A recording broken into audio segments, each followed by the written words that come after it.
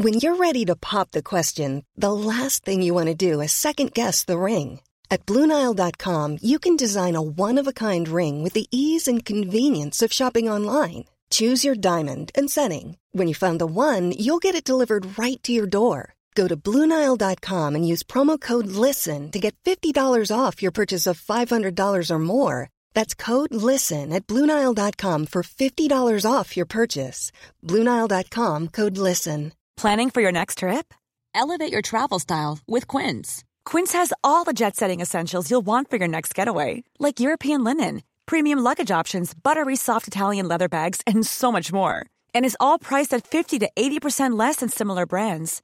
Plus, Quince only works with factories that use safe and ethical manufacturing practices. Pack your bags with high-quality essentials you'll be wearing for vacations to come with Quince. Go to quince.com/pack for free shipping and 365-day returns.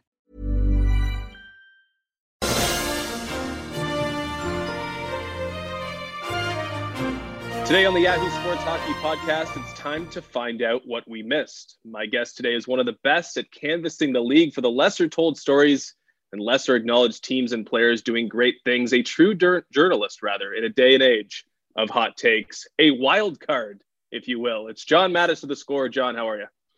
Wow, what an intro. Yeah, for those who are listening, me and Justin know each other offline in real life before we got into the media game. So he's got a nickname for me that I don't know if it's true anymore, man. I'm a dad. I don't know if wild card works.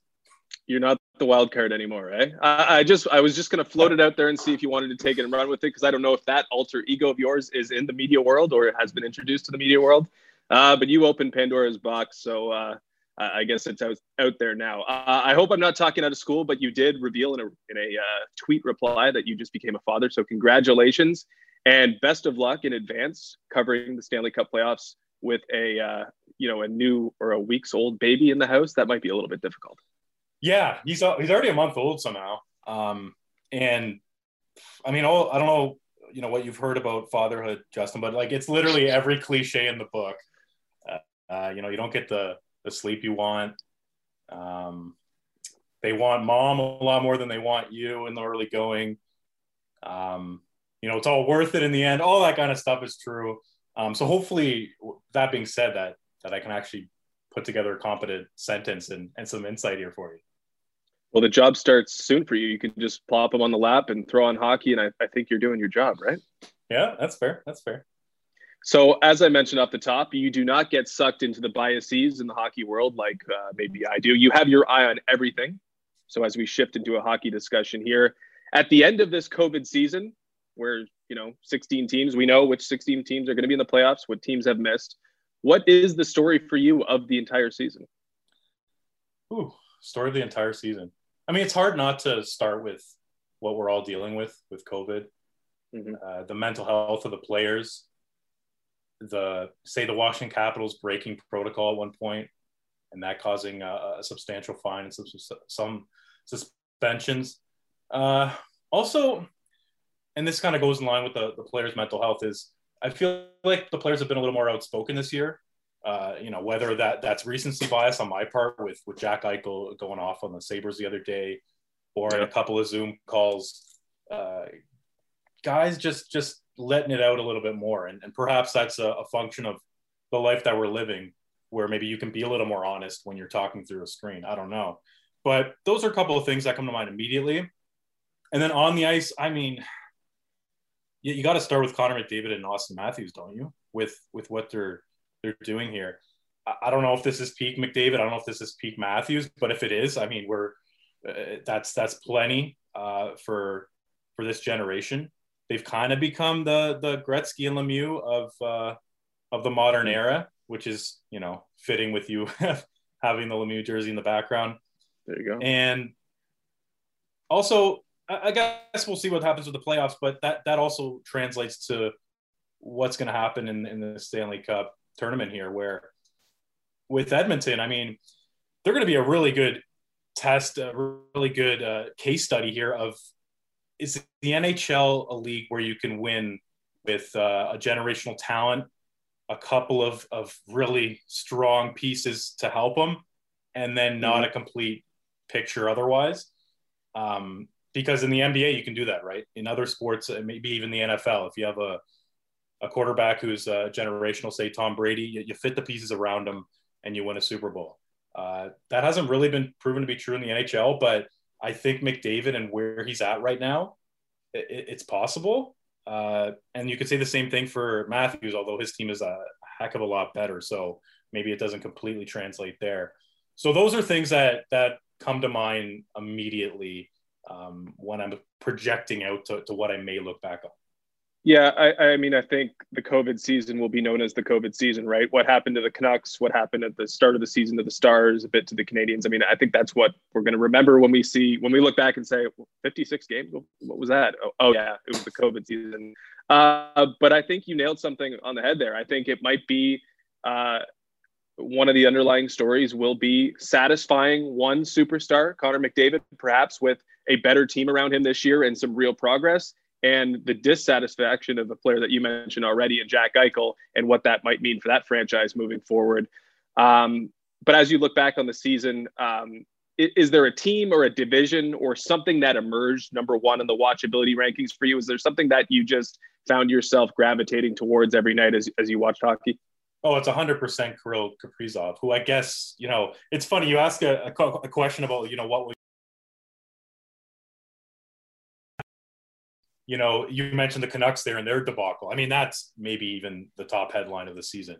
But then you start going down the list, and I think Kirill Kaprizov's tantalizing talent and his late game heroics, it's turned, like if you were doing a rankings of, must see teams, last year the Wild are probably, I don't know, let's just say 26th.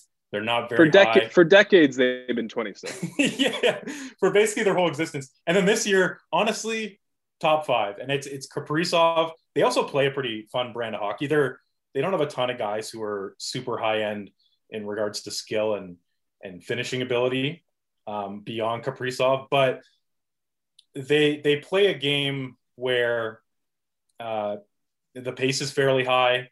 They largely outplay the other team. And they also have a second line, if you want to call it that, of Eriksson Ek, Foligno, and Greenway that are super fun to watch from I guess, a hockey nerd's perspective, of really good two-way line that forecheck well. And all three guys can score. They crash the net. But it all comes back to Kaprizov. Like, he's completely changed that franchise.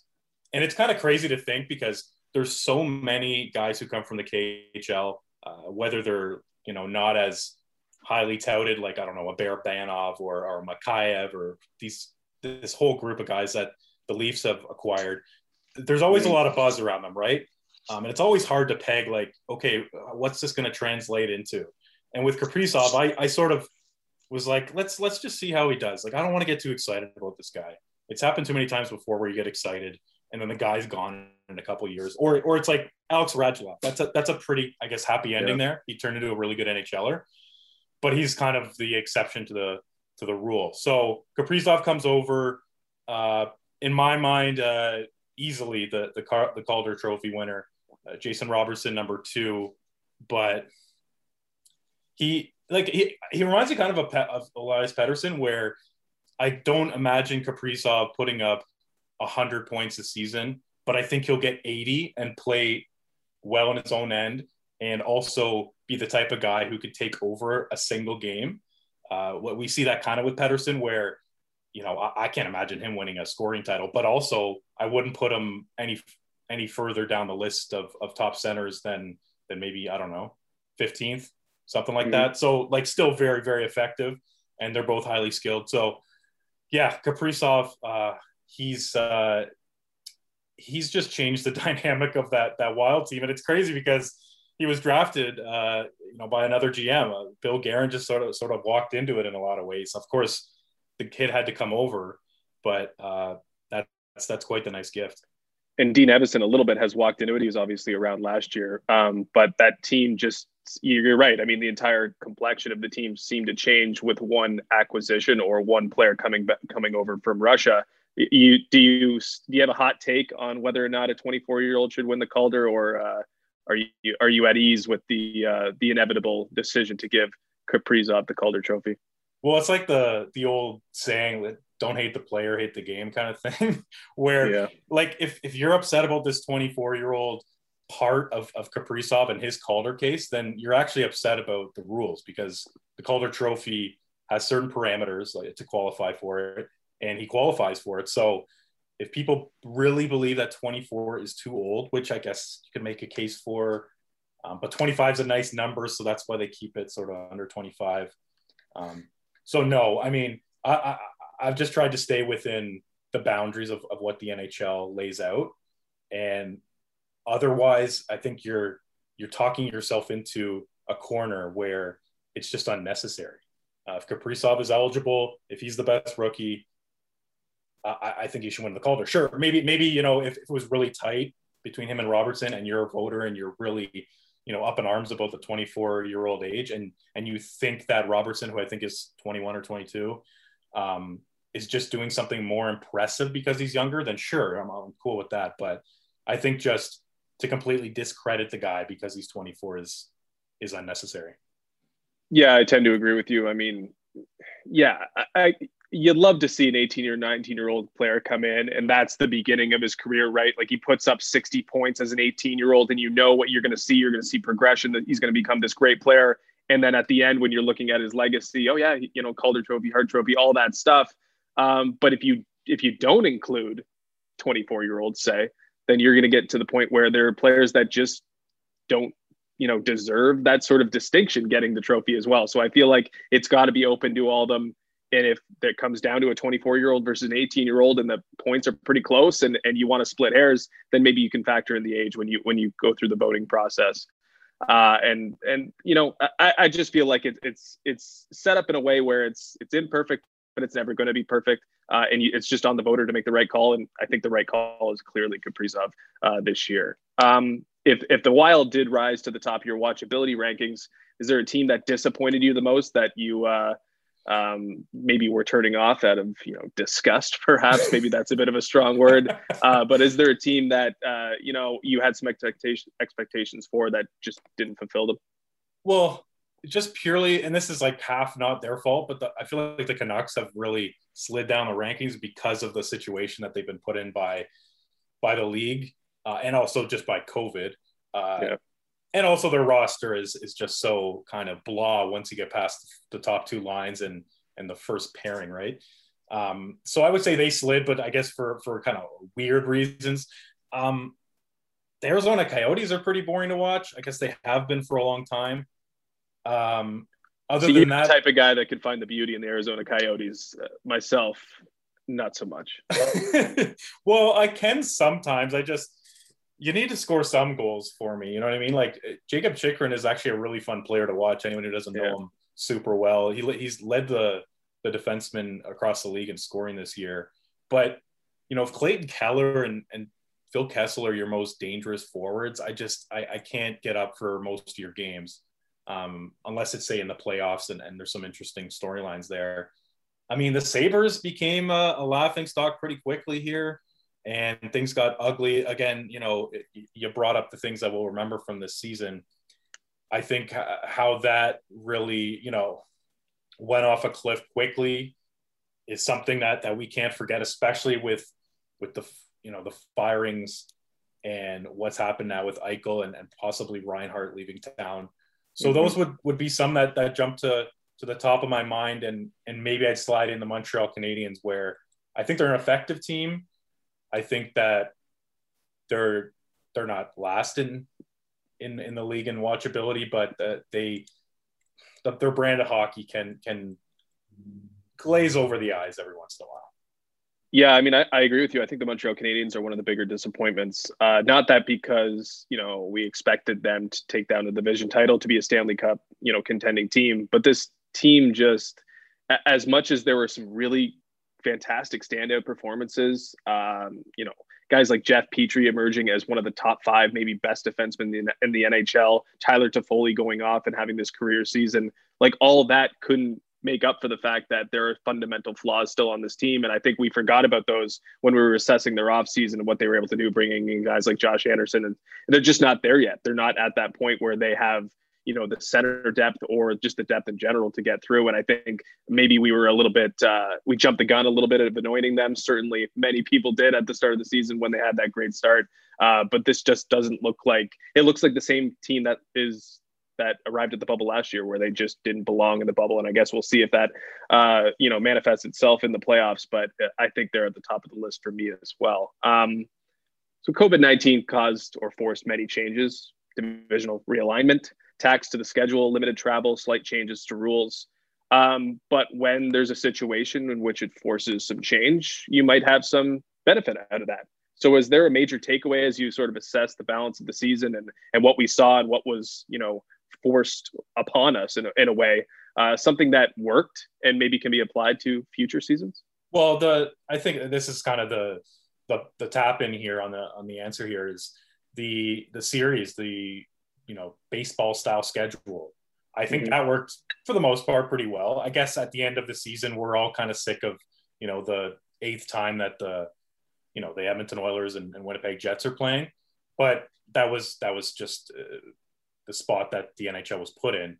And I think that it just leads to better hockey if guys are in the same town for multiple days. They don't have to travel. They can kind of get settled in their hotel. And you saw a couple of moments where those series really developed over a couple of games. So, I mean, this is maybe not the best example because it's kind of an outlier as one of the craziest stories of the season, but that Tom Wilson incident, it led to really a must-watch appointment viewing game. I think it was the next day or the day after, between Washington and New York. That wouldn't normally happen, right? It'd be Washington comes into New York, see you later. We'll see you in maybe never, since we're so close to the end of the season, or maybe in a couple of months. So does that boil over? Does that, get smoothed over? Who knows? But they were forced to sort of play.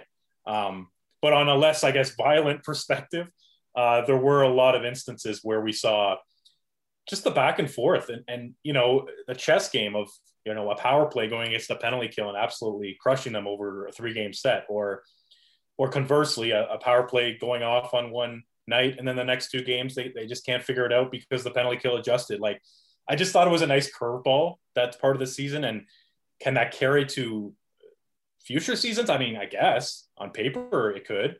Arena availability kind of changes here as life gets back to normal. So maybe that's going to be an adjustment or an obstacle.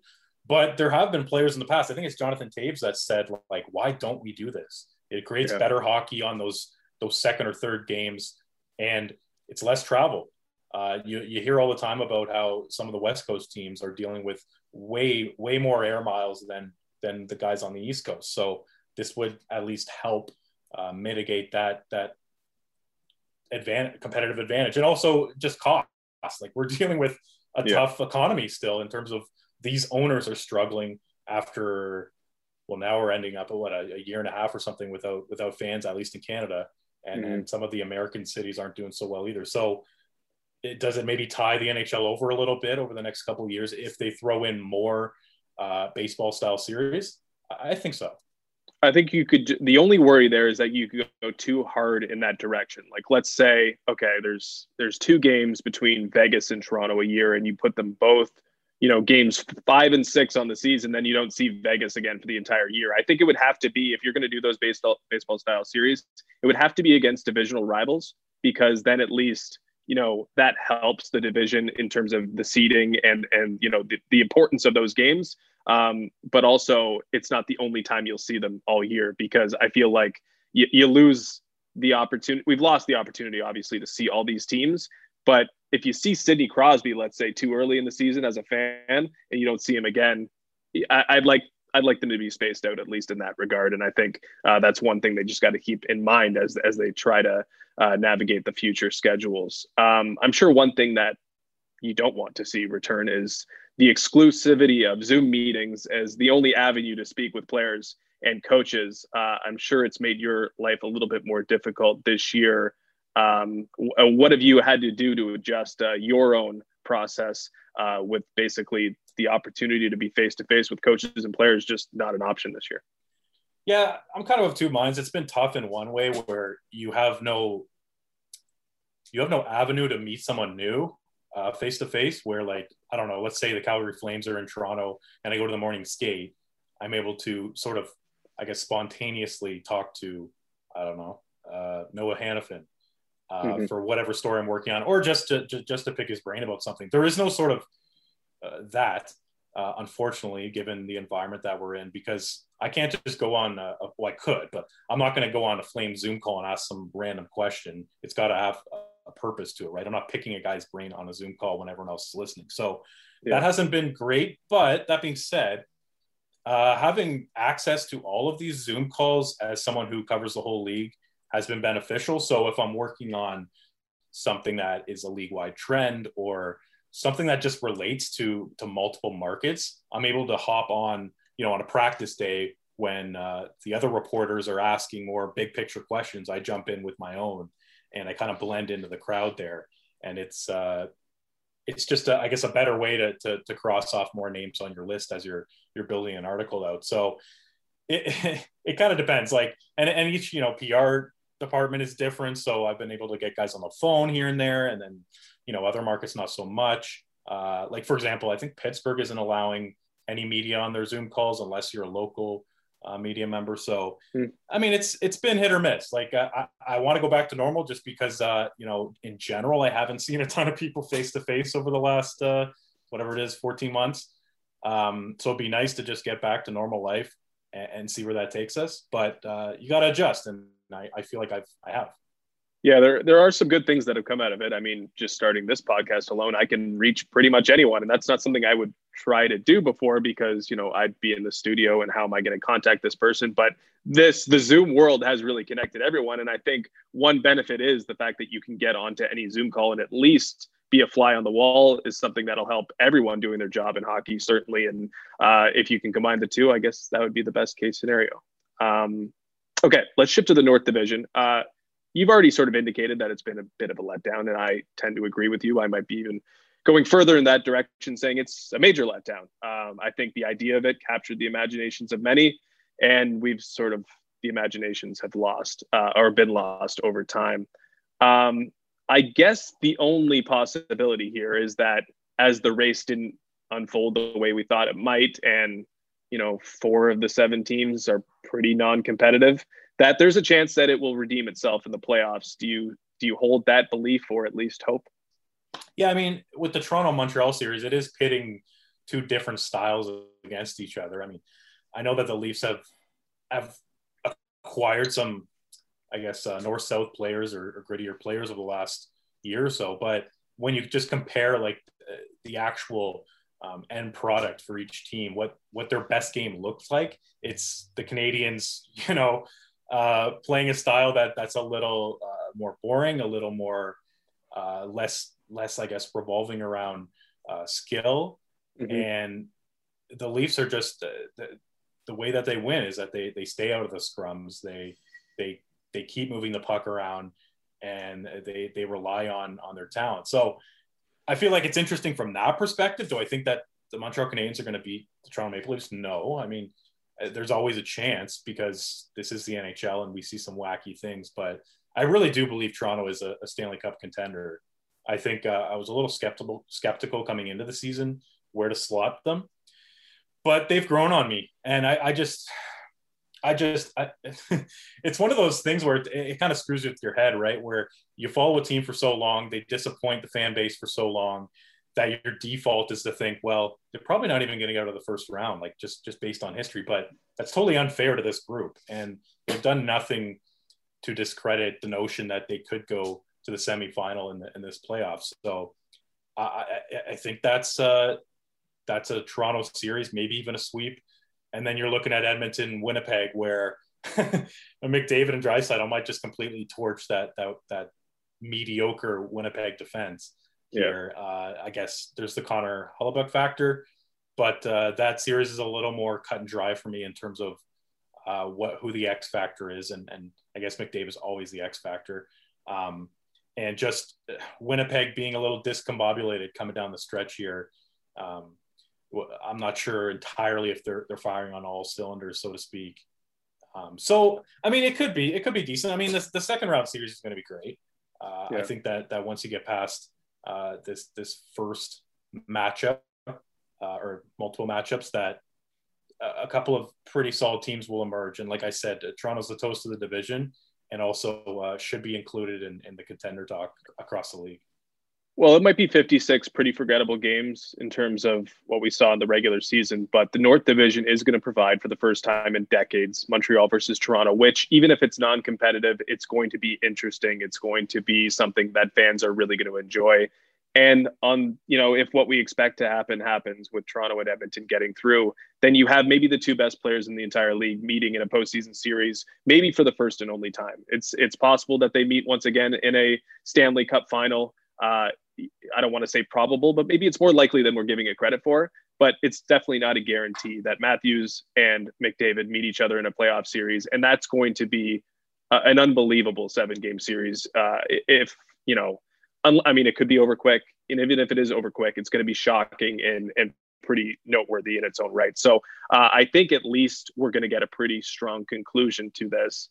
But there is a part of me that would like to see the NHL try again with this all Canadian thing, because I think there are some good elements. It probably can't happen because Seattle's going to provide the imbalance here. And you would always have an American team in the Canadian division unless you're going to, take the perfect symmetry of 32 teams and ruin that. But would you like to see them try again? Would you like to see a more of an all Canadian division move forward? Obviously, you don't want them to play each other exclusively. Obviously, it might require Seattle or another team to be involved, but just the simple fact that they're going to be running into each other time and time again, does that interest you moving forward, even though it's probably never going to happen?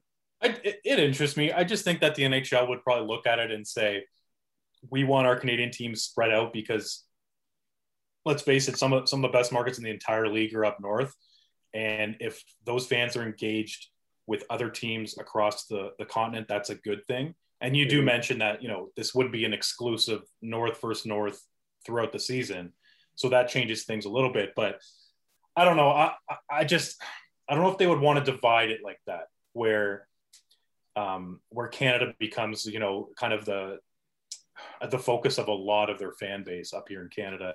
And like we saw it this year, right? And again, it's not the exact same. You're comparing this to a schedule that's a little more mixed. But we saw it this year where a lot of people didn't pay attention to the American teams who were living in Canada, just based on it was difficult. It just flat out was difficult because you have a Canadian team on TV pretty much every night.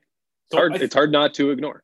Yeah, I think that what they had before was fine, and I'm all for innovation and thinking outside the box. But I feel like in this instance, keeping it more geographical, keeping it a mix of American and Canadian teams is probably the right way to go. Maybe they changed their playoff structure. Maybe the whole East versus West playoff brackets, kind of ongoing, away from each other could change, where they cross over in the second or third round or something of that or nature. one versus 16 or something like that. Sure. Like, I think that might be the route if you do want to see, like you're mentioning, Matthews and McDavid and that's incentive alone to try to maybe mix things up, because they are arguably the best two players in the world. Obviously McDavid's number one, but Matthews, I guess that's up for debate. I think he's number two. So if that's going to happen for the next 5 to 10 years, where those guys are the faces of the league, it's kind of like Ovi and Sid, where them facing each other in the playoffs just built that rivalry, whether it was real between the two or just between the fan bases and the the memes and all the sort of vitriol online and all that. Like, that's good for the league. Yeah. So it's something certainly that they should look into and maybe ballpark and sort of map out at the league office. But I lean towards moving back to the original divisions. When the North Division, if it did anything, it produced or helped produce 2 of the great seasons of our lifetimes. With the Connor McDavid and Austin Matthews, what they did this year. As you contextualize it and you sort of like compare it to history, compare it to each other, is there an argument for Matthews' accomplishment being more impressive than McDavid's? There's an argument. I actually just wrote about this, where Matthews, with his .80 goals per game, having, a season that's comparable to what Ovechkin did when he scored 65 goals in 07-08. Even when you compare across eras, you can do this on hockeyreference.com if anyone wants to check it out. He's, of all time, all the goal scoring seasons ever, he's like tied for 12th. And goal scoring is the hardest thing to do in hockey. So like I see it, I wink at it, I compare it, but I can't, I don't know if I can cross that bridge though, because McDavid is he should be promoted. Like people joke about, relegating certain teams and how bad the Sabres are. Like we should promote Connor McDavid to a hypothetical new league and see what happens. Like he's an alien out there. And the thing about both of them, I should say, is that none of what they're doing is, some of it's based on luck because hockey's a lucky sport in a lot of ways, a lot of bounces, but the way they're beating goalies, the way that Connor McDavid is controlling the game, it really just hammers home the point of how dominant these guys have been. Because sometimes you watch a season, I don't know, I'm just going to pull one out of thin air here. Jordan Tootoo scores like 40, however many goals, 50 goals one year, a decade back or so. And you're like, I don't know. I don't think he's ever going to repeat that. But then you look at these guys and you're like, are they going to be better next year? Are they going to go to Arizona again and face off against each other and take those little tiny things from each other's games and come back even better? Like I wouldn't be surprised. And that's saying that coming from such a high level of standard already, where they are like Matthews is the best goal scorer in the game now. It's not him versus Ovechkin. It's him. And that's mostly Ovechkin getting old, but and then you got McDavid. Like no one can be the best player in the world other than him. I will not accept any other argument. So just to circle back on your question, I think McDavid's season is more impressive. I think what he's doing is more prolific and astounding and historical. But what Matthews is doing is like, a hair behind it. I think you bring up a great point with the relationship, because if the two best players in a certain sport can't be enemies, like I guess Sid and Ovi were to a certain extent, and maybe Maguire and Sosa or whatever it was, like it's fun when the two best players in a certain league hate each other. But if you can't have that, them being friends, them wanting to help each other get better, I think that's the next best scenario, because that whole thing of them potentially working together, going to Arizona in the summers and just like the hockey lab is in full effect down there. I mean, that's a really cool story. And I think it's one that's going to continue to be told based on, like, going back to the discussion of whether one season is better than the other. I agree with you. I think McDavid is there, but I will say, I think Matthews' season is maybe more transferable on a regular year, because let's be honest, the game has devolved into shinny down the stretch here for the Oilers and teams like the Vancouver Canucks who just don't have it, right? But Austin Matthews, I feel like it doesn't even matter who's in net, who they're playing. They're going to get their opportunities, and the way he's scoring goals, no one's going to stop it. The Vegas Golden Knights might stop Connor McDavid from scoring 4 goals or 4 assists, or 4 points rather, a net. I just feel like that's more of a likelihood than them stopping that one moment from Matthews where he gets his goal on the night. So I will say that I think maybe McDavid's season is slightly more of a product of the environment, where Matthews wouldn't be, but that doesn't diminish at all what McDavid's done. This is the greatest hockey season I've ever seen. Do you subscribe to the fact that maybe these guys are getting a little bit more out of the situation, or is that argument that the North Division is weak fall on deaf ears? I think it's just so hard. Like I can't fully wrap my head around that. I see where people are coming from, where they look at whether it's the goaltending on some of these teams, or the Ottawa Senators in general, or what's happened to the Flames, or Vancouver, or Winnipeg's defense. Like I get it, but also I don't know if it's that much weaker than some of these other divisions. Sure, like the East is really strong, the West is pretty top heavy, the Central, I would say, is also top heavy. Like I don't know. I just think it's the styles, if anything. I think the bottom is stronger in the North Division, but it is more of a environment conducive to high event scoring.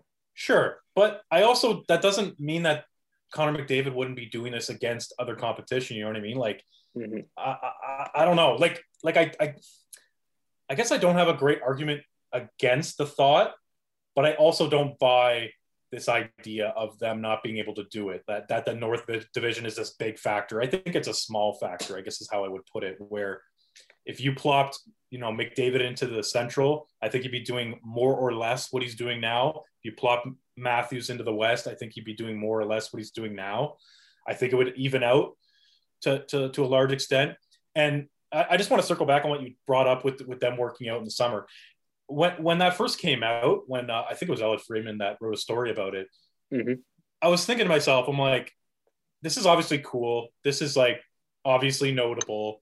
If I had that story, I would write it too. But I also thought, like, are we going to overplay this? Are we going to think it's a big deal and it's not? Because, it's really, the headline, says a lot. McDavid, Matthews, they're working together. Ooh, what could that mean? There's a lot of mystery around what they're doing. But then now that we're actually at the end of the season, I think we're actually forgetting about that a little bit. Like, it's kind of flipped on its head where maybe we need to focus on that more. Like, look at what these guys are doing, and they work together in the off season. I mean, it's kind of like Magic and Bird in basketball back in the day. If they had hung out in the off season, like what would that look like the next season? Yeah. So I feel like it's almost gone a full 180 where it's like, are we talking about this enough? Because like you said, it was like a lab. It was, it's like putting, two world-renowned scientists together in a room for X amount of days and like, hey, figure out this next problem in the world. So that's really interesting. And the fact that they can meet in the playoffs and their buddies off the ice is super interesting to me. And I think the other point there is they're not complete players yet. Obviously, they're both approaching their primes, but they both have a lot that they continue to add to their games year after year, and their skills are very different. I mean, Matthews can teach probably a few. McDavid's never going to have the God-given ability to shoot the puck like Austin Matthews, but he can get better at it. And what McDavid does, Austin Matthews can pick up on for sure. So I just think it's a great thing that, it might be overblown. It might be underappreciated like you alluded to. But I definitely think it's a good thing. You'll be voting on the NHL awards soon. And I feel like you'll have particular interest in the Norris Trophy vote. I don't know where you are in the process, and I don't know if you want to spill the beans, if you have sort of figured out where you're going to go. So I'll ask you this then. How do you prioritize, or what do you prioritize when you go through the process of assembling your ballot on the best defenseman in the league? And if you do have insight into who you're leaning to, you can share it if you'd like.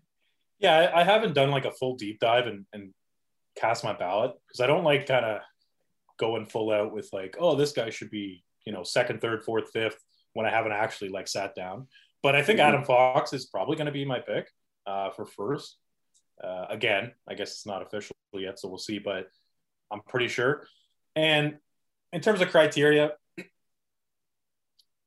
I guess I start at how they're deployed and what the underlying results and actual results. So if we're talking about expected goals and actual points look like when they're on the ice.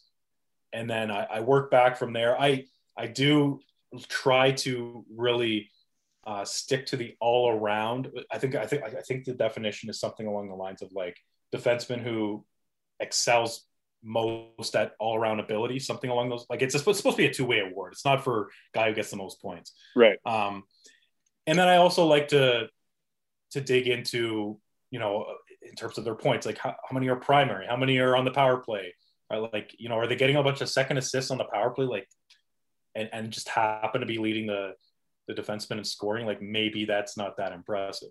I think also like, same with, I think Roman Josi actually a really good example last year. So I voted him first overall in my ballot. And then second, I believe, was John Carlson, if I'm not getting my years mixed up. And my main thing there was you watch a Nashville Predators game and he's literally involved in every single portion of their game. I mean, in the defensive zone, he's their shutdown guy. He's the guy who retrieves pucks and exits the zone. In the neutral zone, he's making that pass or he's entering the zone to attack. And then in the attacking zone, he's below the goal line. So he's doing all these things. He's by far their MVP. And he's also, an incredible skater, an incredible passer. He put up good numbers. Like I really thought that Josi last year was a pretty good example of who I vote for, where I want to see MVP caliber play. So, for example, Victor Hedman this year, I think he's still the best defenseman in the entire league, but I just don't think his season is quite up there. I might end up putting him on my ballot. I don't know. But Makar and Adam Fox and what they're able to do in terms of controlling shifts and their interplay with their partner and how they affect their team. You could throw Charlie McAvoy in there too, where Torrey Krug and Zdeno Chara leave, and he not only meets expectations, but he exceeds it in terms of sliding into that surefire number one role.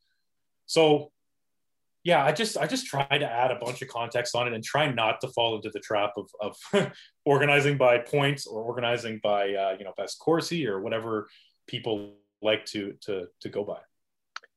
Winning games didn't exactly come into the process there. And Adam Fox won't make the playoffs. You voted for Roman Josi and the Predators came 6th last year. Does that impact anything that Adam Fox is playing for a non-playoff team? Maybe one that would be a playoff team if they played in any other division based on goal differential and who they played all year long. But does that matter at all to you, or is that the archaic sort of thinking that maybe holds us back from identifying the right guys? I think it factors in. The Rangers are a bit of a strange case where, like you mentioned, like their goal differentials off the charts. They should be in the playoffs based on that. If a team's like last in the league and probably not giving their top defenseman much attention, but if it's close, I don't think it's super important. Mm-hmm. That said, with the Hart Trophy, I do subscribe to if you're not in the playoffs, you're probably not high on my ballot theory. I just think that the Norris is less of, it's not most valuable player. Like it is sort of in terms of, among defensemen, but you can be the most valuable defenseman on your team, but it doesn't exactly translate to playoff success.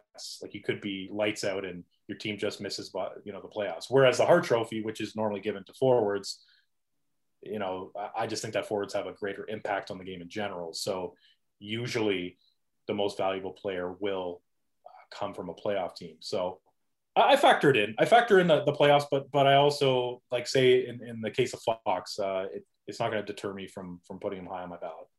Yeah, the definitions are different, right? If you're the most valuable player, you're driving something meaningful or something that wouldn't happen without you. And usually that means, okay, you have to put your team in at least a position where they're competing or competitive for, whether it's divisions, playoff seeding, or what have you. The Vezina Trophy you will not be voting on. That's the job of the general managers. But where would Marc-Andre Fleury rank on that list for you? We mentioned best stories, worst stories of the season. I think Fleury is certainly among the better stories of the entire season, considering the drama of last summer, the trade rumors, the uncertainty, his sort of,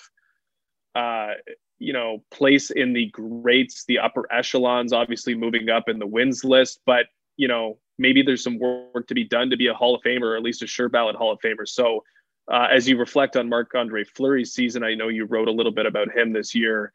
Where does he rank in terms of best stories for you? Oh, he's right up there. And he's like an all-time, he's like a Joe Thornton, right? As you've gotten to know Justin, where you talk to anyone who knows him and it's just, this is my favorite teammate of all time. That's one of the first sentences that come out of their mouth. Marc-Andre Fleury is the same way, where the charisma or the aura that he has at the rink is right up there. And so that combined with his play, and it's just so bizarre, the whole sword in his back thing seems like forever ago, but it really wasn't that long ago. And the fact that Pete DeBoer was the coach then and is the coach now is like so interesting.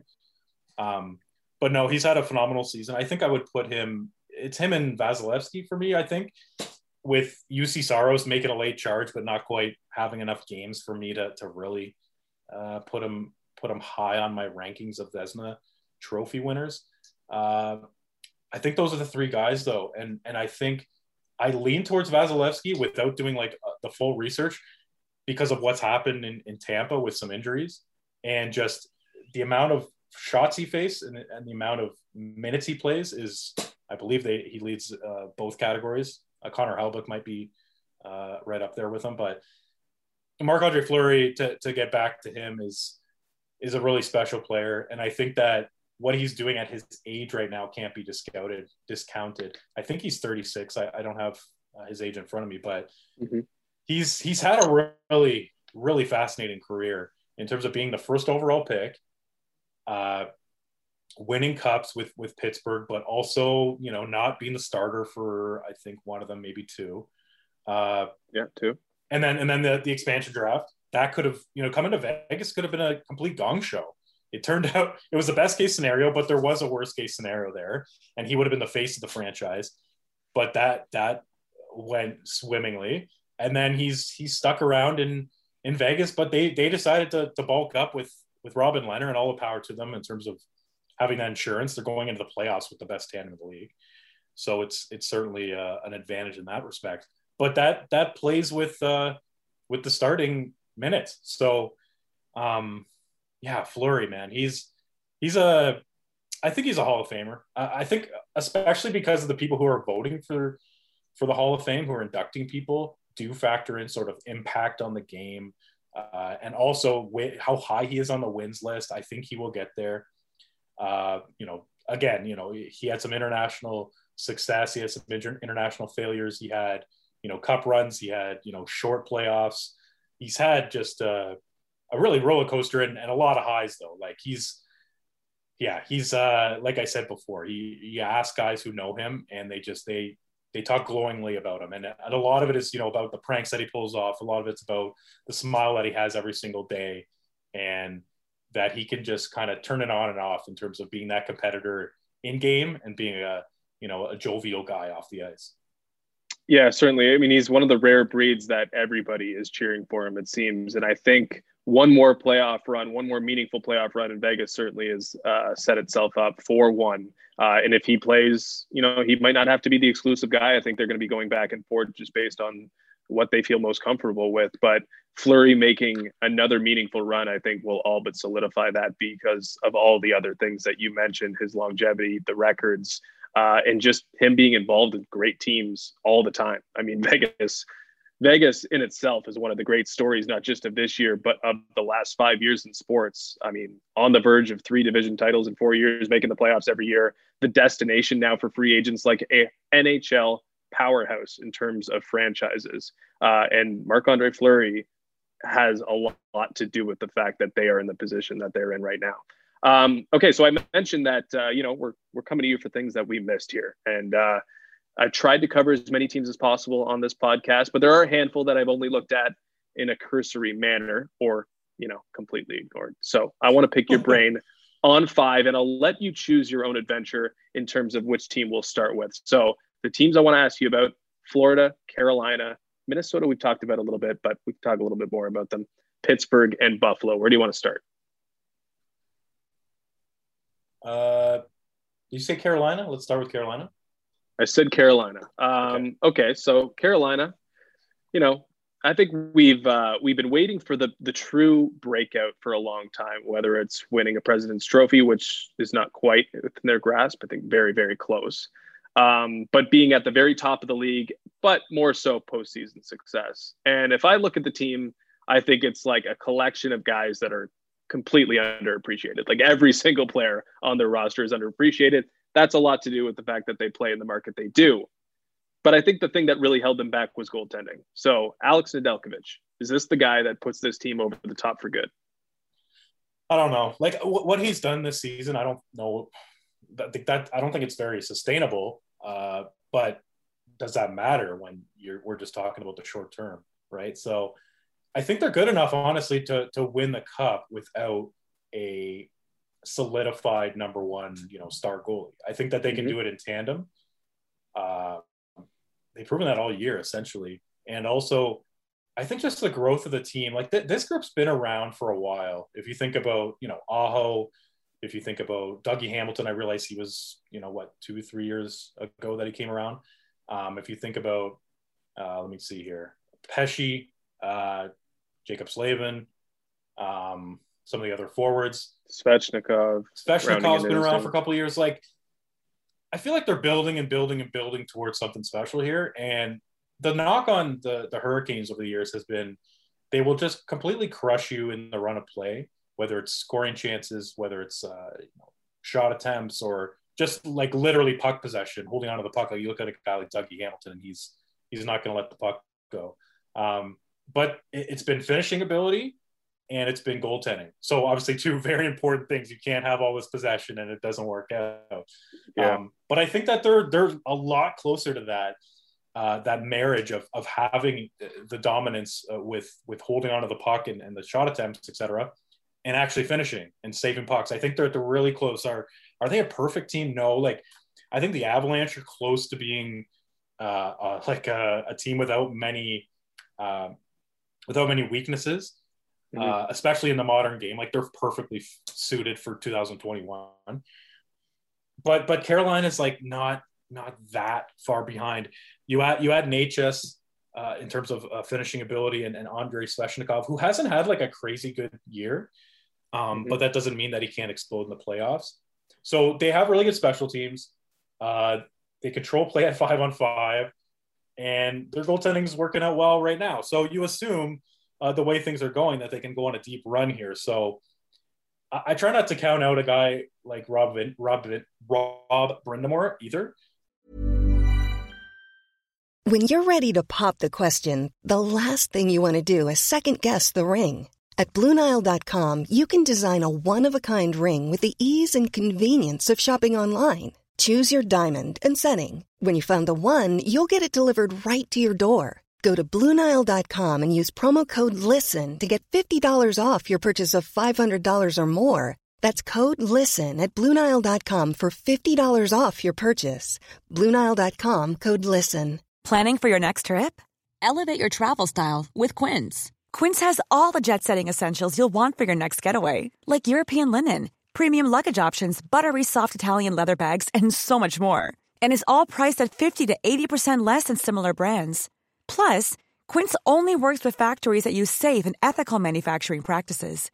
Pack your bags with high-quality essentials you'll be wearing for vacations to come with Quince. Go to quince.com/pack for free shipping and 365-day returns. At the helm there. So I don't know. I'm pretty high on the Hurricanes. Like, it's them and the Lightning for me in terms of the Central and who's going to come out of there. And it's nice to say, okay, the Lightning are going to get Kucherov back. They're going to get Stamkos back. And it's like, sky's the limit. But also they could come back and be rusty. They could come back and the pieces just don't fit. So I'm trying not to jump on that Lightning train too hard with the Hurricanes sitting there assembled all year and ready to rock. I think you brought up a good point at the start there about growth and this team growing together. I think they're growing together, but they're also growing under Rod Brindamore, who isn't the most experienced coach, but has grown into one of the best coaches, I think, in the NHL. And I think a lot to do with their success certainly is, this incredibly underrated core that they've cultivated, but also a coach that's coming into his own as one of the very best. And I think you're right. You need to finish on your chances. And I think, maybe they don't shoot at the very upper echelon of most teams ever. But I think if they get that goaltending, they have everything else in place to be a team that takes advantages of those margins when we get to the postseason. You mentioned Tampa Bay. So I'll now choose our adventure. You mentioned Tampa Bay being the biggest challenge you think for Carolina. I'm having trouble overlooking Florida. Obviously, it's been a tremendous year for them. When you look at them, what do you think the real difference has been? You might not be as high as them as I am, but they've always had talented players around Barkov and Huberdeau, it seems, right? They've always been able to have some guys. They were just as good, it seems, after Aaron Ekblad went out. So his revival as one of the top defensemen in the league was only part of the story. How do you figure that Billy Zito and Joe Quenneville have elevated this team to the extent that they have, where they finished above the Tampa Bay Lightning in the regular season? Yeah, and there's an argument that you could give Billy Zito the GM of the year and Joe Quenneville the Jack Adams. Like, I really think there's an argument for both. That said, I don't know. I look at the roster and I feel like there's something missing there. I feel like they're riding a bit of a high of the season. I don't know if they're as well built as the Hurricanes and the Lightning. That's kind of where I come in terms of slotting them third in terms of the playoffs and success. That doesn't mean they can't go on a nice run here. And I don't know. That's just some of the acquisitions that they've made have been really impressive. Carter Verhaeghe's taken off. That he's been a really good story. Obviously, playing with Barkov is going to help. But hey, there's that old cliche of not everyone can play with elite players, and clearly Carter Verhaeghe can. Mackenzie Weegar's had a really nice breakout, especially without Ekblad there. The question with him was always, well, he's playing with Ekblad. Like, how much of this underlying data that is off the charts with Weegar is just a reflection of what Ekblad's doing? Mm-hmm. So I like them, and they've guys like Duclair, some really nice off-season buys that have panned out for them. I think I just don't know if it's time yet for them, and I know that's not really a good analytical way of looking at things. But when I look at their competition, I don't think Nashville's going to do much against Carolina. But when I look at what Carolina is doing and them moving on to the second round, and then Florida trying to get past Tampa, those two series, I can't see them escaping both of them. Maybe they play Carolina in the second round, but I just can't see it. I just don't think they have it. And that's me saying that while also having a lot of faith in what Spencer Knight has done so far. I think we talked about before Nedeljkovic, how maybe what we've seen from him is a little smoke and mirrors, like still a good goalie, but like, is he this good? I think that Spencer Knight's actually the opposite of that. I think that what we see of him right now is legit. At every level, he's been, just dominant and drafted super high for a reason. And I don't know about you, Justin, but I've spoken with him a couple times, and it's like you're speaking to a 30-year-old who has his priorities straight. He really takes care of his body, really good mentally. Just like you leave the conversation going like, it's almost like he's going to have to try hard to screw up this whole path he's on of becoming a franchise goalie. So that's a long way of saying, like, I like what the Panthers have done. And I think, if Spencer Knight goes on a run here, I guess they could get to the semifinal, but I put the Hurricanes and the Lightning a cut above. We've talked about some of the best stories on the season for us. And if I'm in the NHL office, I feel like the Pittsburgh Penguins turning things around is probably among the better stories for those or the powers that be. What do you make of the revival? I mean, Jeff Carter said something interesting the other day, saying he hasn't been part of a program where players are just allowed to be players. And I think that illustrated sort of the remarkable aspect of their turnaround. Like, they went from, splitting with a Hall of Fame general manager that won 2 Stanley Cups in his tenure there, and going to Brian Burke and Ron Hextall and thinking, well, change is in order. Like, we're going to start, rebuild here. Where does that leave Sidney Crosby and all this? But now it seems that history is repeating itself, and that right when Hextall and Burke came in, the Penguins have led this revival. What do you make of how they've managed to return their season around? And is it back to 2016 and 17? Well, first of all, I totally not forgot, but I totally misplaced the timeline of that switch of GM. Like, Jim Rutherford just decided one day he wasn't going to be the GM anymore, and he just left. Yeah. And that was I can't remember. Do you remember? Was it in like March or something? It was a month into the season. I think less than a month into the season. Okay, I think Burke came over on February 9th. So we're talking about 3 weeks. Wow. Yeah. So that was bizarre. And again, I mean, I've talked about it a couple times on this podcast, but the amount of storylines and weird ones this season is just off the charts. As for the Penguins, I think what's really impressive about them, and they maybe don't get enough credit for, is whenever Malkin and Crosby go out, they seem to be fine. Like, if one of them goes out, not both of them. And everyone always defaults to like, oh, if Malkin's out, wow, look what Crosby's doing. Or if Crosby's out, wow, look what Malkin's doing. He should be in the MVP conversation. And maybe that's true. But I think, if it happens enough times, I think it's probably the organization that has its act together that is able to, I guess, ride through the storm, so to speak. Yeah. So that's something that really sticks out about their season, where Malkin's barely played. Crosby's had a really strong season. Crosby's always going to get a lot of press, but maybe he hasn't got enough for what he's done. I'm going to have to consider him for the Hart. And I don't know. They play a brand of hockey that I think is conducive with with going on a run here. So looking at that division, I like the Bruins coming out of there, but you could talk me into the Penguins and the Capitals, and hey, maybe even the Islanders, given that they've gone on a couple lengthy trips in the playoffs here over the last couple of years for good reason. The way that they can shut some teams down. So the Penguins, they've prolonged this thing. Like, I mean, when did Crosby get? He started at the beginning of the lockout. They've been more or less at the top of the league for 15 years now. It's kind of nuts. And time is running out. Like, that's not breaking news. Time's running out with Crosby and Malkin in their primes, or they're probably past their prime, but they're really effective years.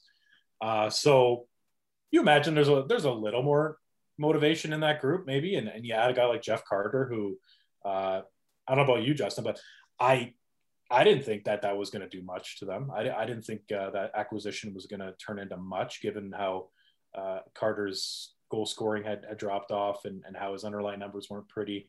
But here we are. So if you're, like you said, like you hit the nail on the head with the league office probably looking at this and going, "Ooh, we like this. This could line up for some really interesting playoff storylines." And I think if you're a casual fan and have been watching the league for the last 15 years, you might be cheering for the Penguins when your team's out.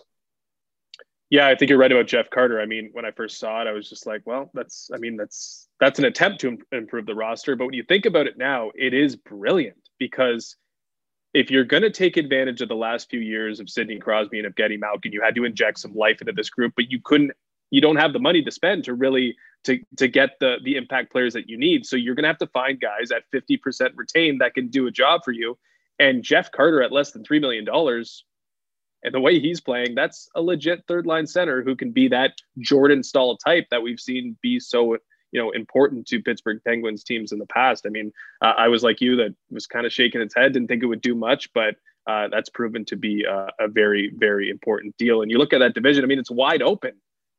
I'm with you. I think Boston comes out of it, but Pittsburgh has a favorable, I don't know if the favorable, but certainly a winnable matchup. Maybe the Islanders are a bit of a team that could give them trouble, just the way they're structured. But I don't think Washington's particularly strong. I don't think Boston's the best version of itself over the last few years. So Pittsburgh could find itself in that, a big position this year.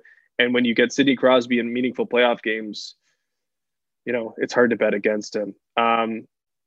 The other side of the coin would be the Buffalo Sabres. We talked about a little bit, but I kind of want to put it to you this way. Is this the single most dire situation from a team perspective that you've seen in your years covering hockey?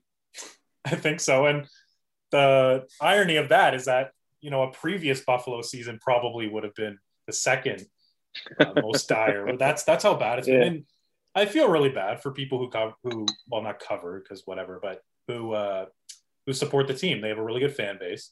It shows up in the playoff ratings every year, where they get they're one of the top markets, even though they don't have a playoff team, which is insane. And I mean, let's face it, it probably is an ownership problem at the end of the day. You look at around the league, and teams with strong ownership are always at the top of the standings, and Buffalo always at the bottom. And it's just, I think it's mostly dire because of the context of the situation, in a sense where if this season had happened in a vacuum, it's like, whoa, oh my God, like, let's just refresh in the summer. We got this. Let's reload. But it's been 10 years of no playoffs. It's been, I think, Eichel's finishing his 6th year. Obviously, as people who are listening would have found out by now, he had those explosive comments the other day in regards to his relationship with the team and a possible, departure. That's a complete mess, because I think there's multiple ways of looking at this and where the Sabres can take this. But I think that they have to do a full rebuild. I think that culture, as intangible and quantifiable as it is a real thing. And I think the culture is rotten there. And that's not to say it's Jack Eichel's fault or Sam Reinhart's fault, but they've become a victim of it. So you have to clean house. And I think, you get a president of hockey ops. Maybe you keep Kevin Adams as the GM. I don't know. do you keep Don Granato as a coach? Maybe. But you figure it out. You get your house in order. You actually hire people to work for your hockey team. As crazy as that sounds, like you look at the Buffalo Sabres hockey ops page and it's like 10 guys. I'm not even joking. They completely cleaned house. I want to say either during the pandemic or right before it. And they haven't fulfilled those roles. They haven't refilled those roles. And I just don't think you can pull that off unless you are the Carolina Hurricanes, who are a low budget team that has Eric Tulsky, one of the smartest guys in hockey, at the helm of a really strong analytics department. Like you need a really special circumstance to be able to be that lean and also effective. So there's some major surgery that needs to be done there. And if I'm a Sabres fan, I don't want to hear that. I want to retool, not rebuild. But if you're retooling, I think that you're kind of missing the point, and that it's actually going to be more painful than if you tear it down and start all over again.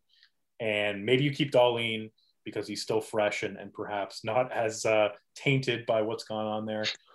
Maybe you keep Cousins. You'll probably keep him because you can't sell everyone.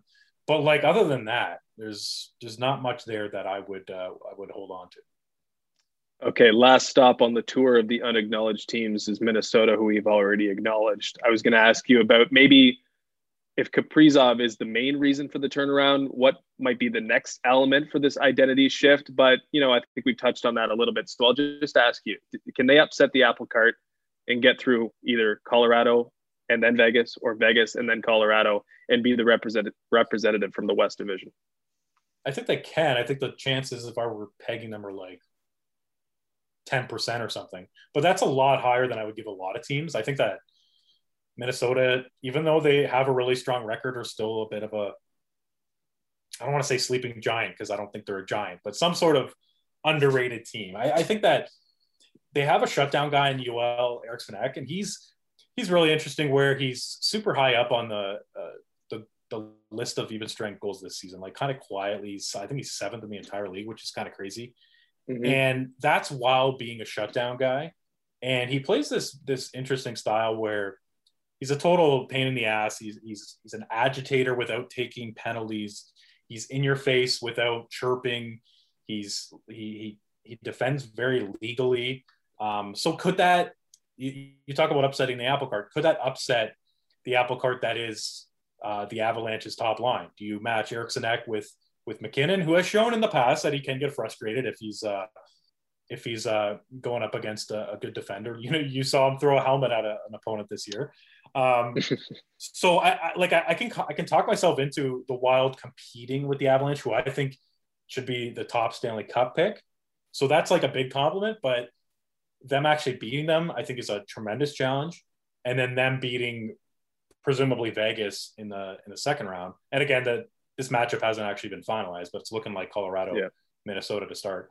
I think that's a big long shot, but again, I don't want to sleep on the Wild, and I don't want people elsewhere too either, where I think they're going to make it competitive. And that you couldn't say that about the Wild last year, as we touched on earlier, whether it's the entertainment value or, actually being a good hockey team. They have really strong defense corps. I brought up that Eriksson Ek line, and then Kaprizov is a complete X factor and game changer. So we'll see. Couple more questions about what we're going to see in the playoffs here before I let you go. And I wanted to ask you about your most anticipated first round series. Does that involve Minnesota, even though we don't know who they're going to play just yet? Is it something in the East with Pittsburgh playing the Islanders, Boston and Washington, the Chara matchup? Is it something from the North Division, even though it might be not as competitive as maybe other divisions? Or is it going to the Central in that all Florida matchup? Or are you talking yourself into Nashville, potentially giving Carolina fits? Is there something that stands off or jumps off the page for you in terms of the first round?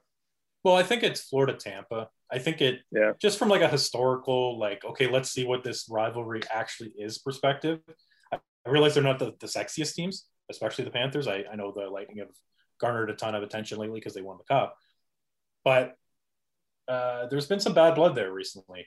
And I think that they both play up-tempo games, interesting, entertaining styles of hockey that there's potential there for, 6-5 games or whatever. 4-3 games where there's a ton of chances and there's also a fair amount of entertaining saves. So I like that from a rivalry perspective. If I'm picking one, I'd say a close second would probably be Colorado, Minnesota, partly because of Minnesota, but also because of Colorado, who, between Makar and Taves and Girard just have a really mobile and versatile defense that I think is super fun to watch. So them interacting with the Minnesota forecheckers is a matchup that I'm also looking forward to. I think that the implications with both those series are potential series. I mean, Colorado could do itself a serious favor by winning their next 2 games and avoiding Minnesota in the first round. But I think that'll, factor into what happens with these divisions, because playing Minnesota, I think they're going to take a bite out of you, whether it's Vegas or Colorado here.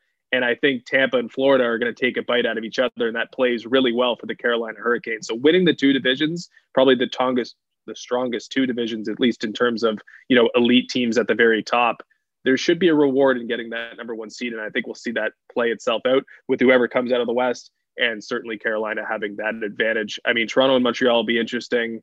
Edmonton and Winnipeg will be interesting as well. And the Chara Bowl does interest me. I think Boston, Washington is going to be nasty. So I don't quite know if Washington's in the best spot right now in terms of health and narrative and everything that goes into it. And I think Boston might be licking their chops a little bit. But honestly, across the board, the first round matchups are very good. If you had to choose a team that was going to pull the upset, where are you leaning? Upset. I mean, maybe St. Louis. I really like Vegas, but last year they couldn't score in the playoffs, and it was their demise. Like the amount of chances they generated and everything were impressive, but they just don't have a ton of like high-end finishers. Mark Stone will finish shots. Pietrangelo from the point, Theodore, Pacioretty, but like these aren't like, these aren't world-class guys in terms of, a top 10 snipers in the league. So yeah. I just think like, I think I could see Vegas winning the cup. I could also see them getting upset in the first round. You know what I mean? And St. Louis, on paper, they should be better than they've been this year. So there's that factor too, where are we missing something there? Is the playoffs where they hit their peak? Because if you look across what they've done this season, there hasn't been a really extended stretch there where they looked really strong. So that might be a weird way to hype them up, but there's sort of something in the water there between Vegas and St. Louis where perhaps there's an upset in like 7 games. Well, I mean, I think this podcast has come full circle because I mentioned you digging in the far reaches, and St. Louis was the only team that I hadn't mentioned yet on this podcast, and we got to them. Nice. So that is a perfect way to get to my final question, which is, if there was a gun to your head and you had to pick a Stanley Cup favorite, who are you going with right now? Colorado. It's got to be Colorado. I mean, I'm curious to hear what you say, but just my pitch is essentially the problem with them last year was the goaltending. I think that's been shored up. I think that what we've seen from Grubauer is legitimate, and I think that they have enough behind him to stave off a potential injury, because you never know what's going to happen in the playoffs here. And then, so if you forget about goaltending, you focus just solely on the forwards and defense. I just think the fluidity between those two groups is just so strong. And like I mentioned a while back, like they are like, if you were picking a modern hockey team, if you're producing one or manufacturing one from the start, I think that you would have a lot of the players that they have on their team. And it goes all the way down to like Donskoy on the 3rd line or 4th line, where he's super effective on the power play and digs in the corners, retrieves pucks, and on say any other team he might be in the top 6. So just between McKinnon being so dominant and can really tilt the ice to Makar, to their depth players, I look at that team and I just see a buzzsaw. And there were certain points this season, not that long ago, where they were a buzzsaw. They were absolutely destroying teams night after night. And even when they would win like 2-1, the expected goals would be like 4-1 or something like that. Like the way that they play is just so conducive with winning, with how the rules are laid out now and how the game is played. Well, the two preseason favorites, I think, were Tampa Bay and Colorado. Tampa Bay being the reigning Stanley Cup champion and Colorado being the team that I think probably underachieved the most. And it was because of reasons that were a little bit outside of their control. And I think both those teams are dealing with a similar situation here. Not winning the division, I think, is a big deal. They're going to have difficult first round series and maybe the two single hardest paths in the entire, road to the Stanley Cup final. Colorado can do itself a huge favor by winning the next two games against LA and getting the top spot. I think that might change my thinking, but I think both teams are also dealing with injuries. I mean, it's injuries what submerged them last year, Colorado, but Brandon Saad's out, Bowen Byram's out. I mean, they're dealing with some stuff right now, and I don't know if they're going in as, at full bar of health as they would as maybe other teams are. And I think Tampa Bay is dealing with the same thing with Victor Hedman, needing surgery in the offseason and playing through it. I mean, that he's the guy that drives that team, and that's what worries me the most about him. So I kind of want to take the coward's way out and go with whichever team wins the West.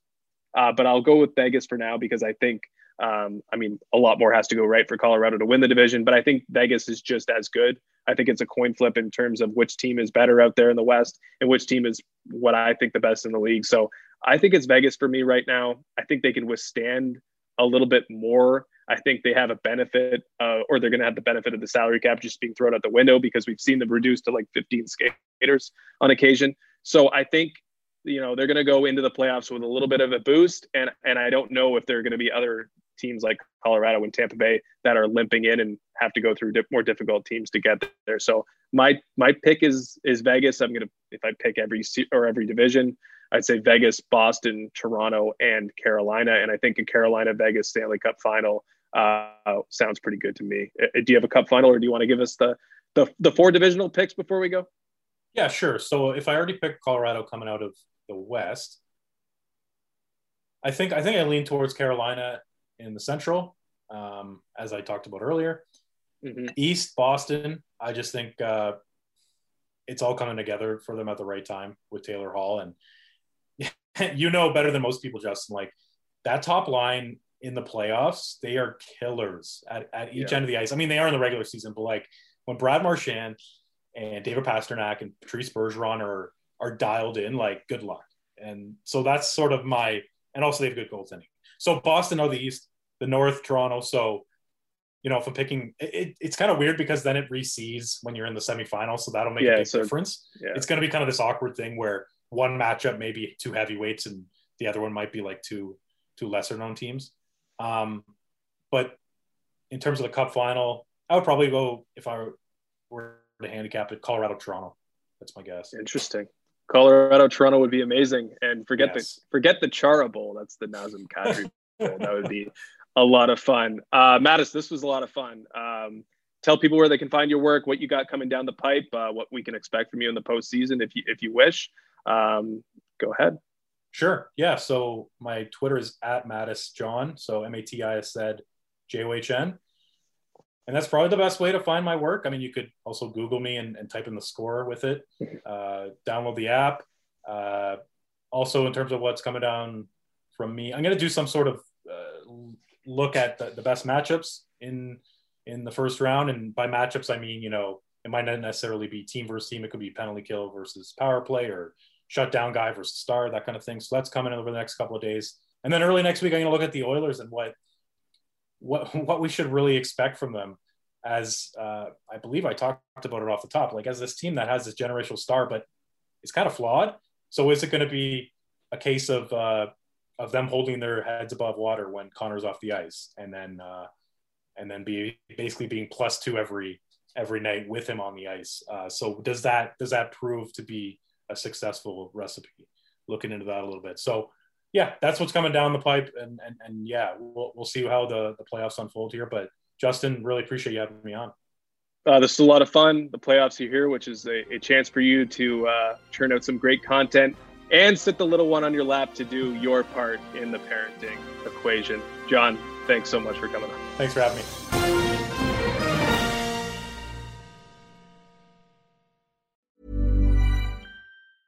Even when we're on a budget, we still deserve nice things.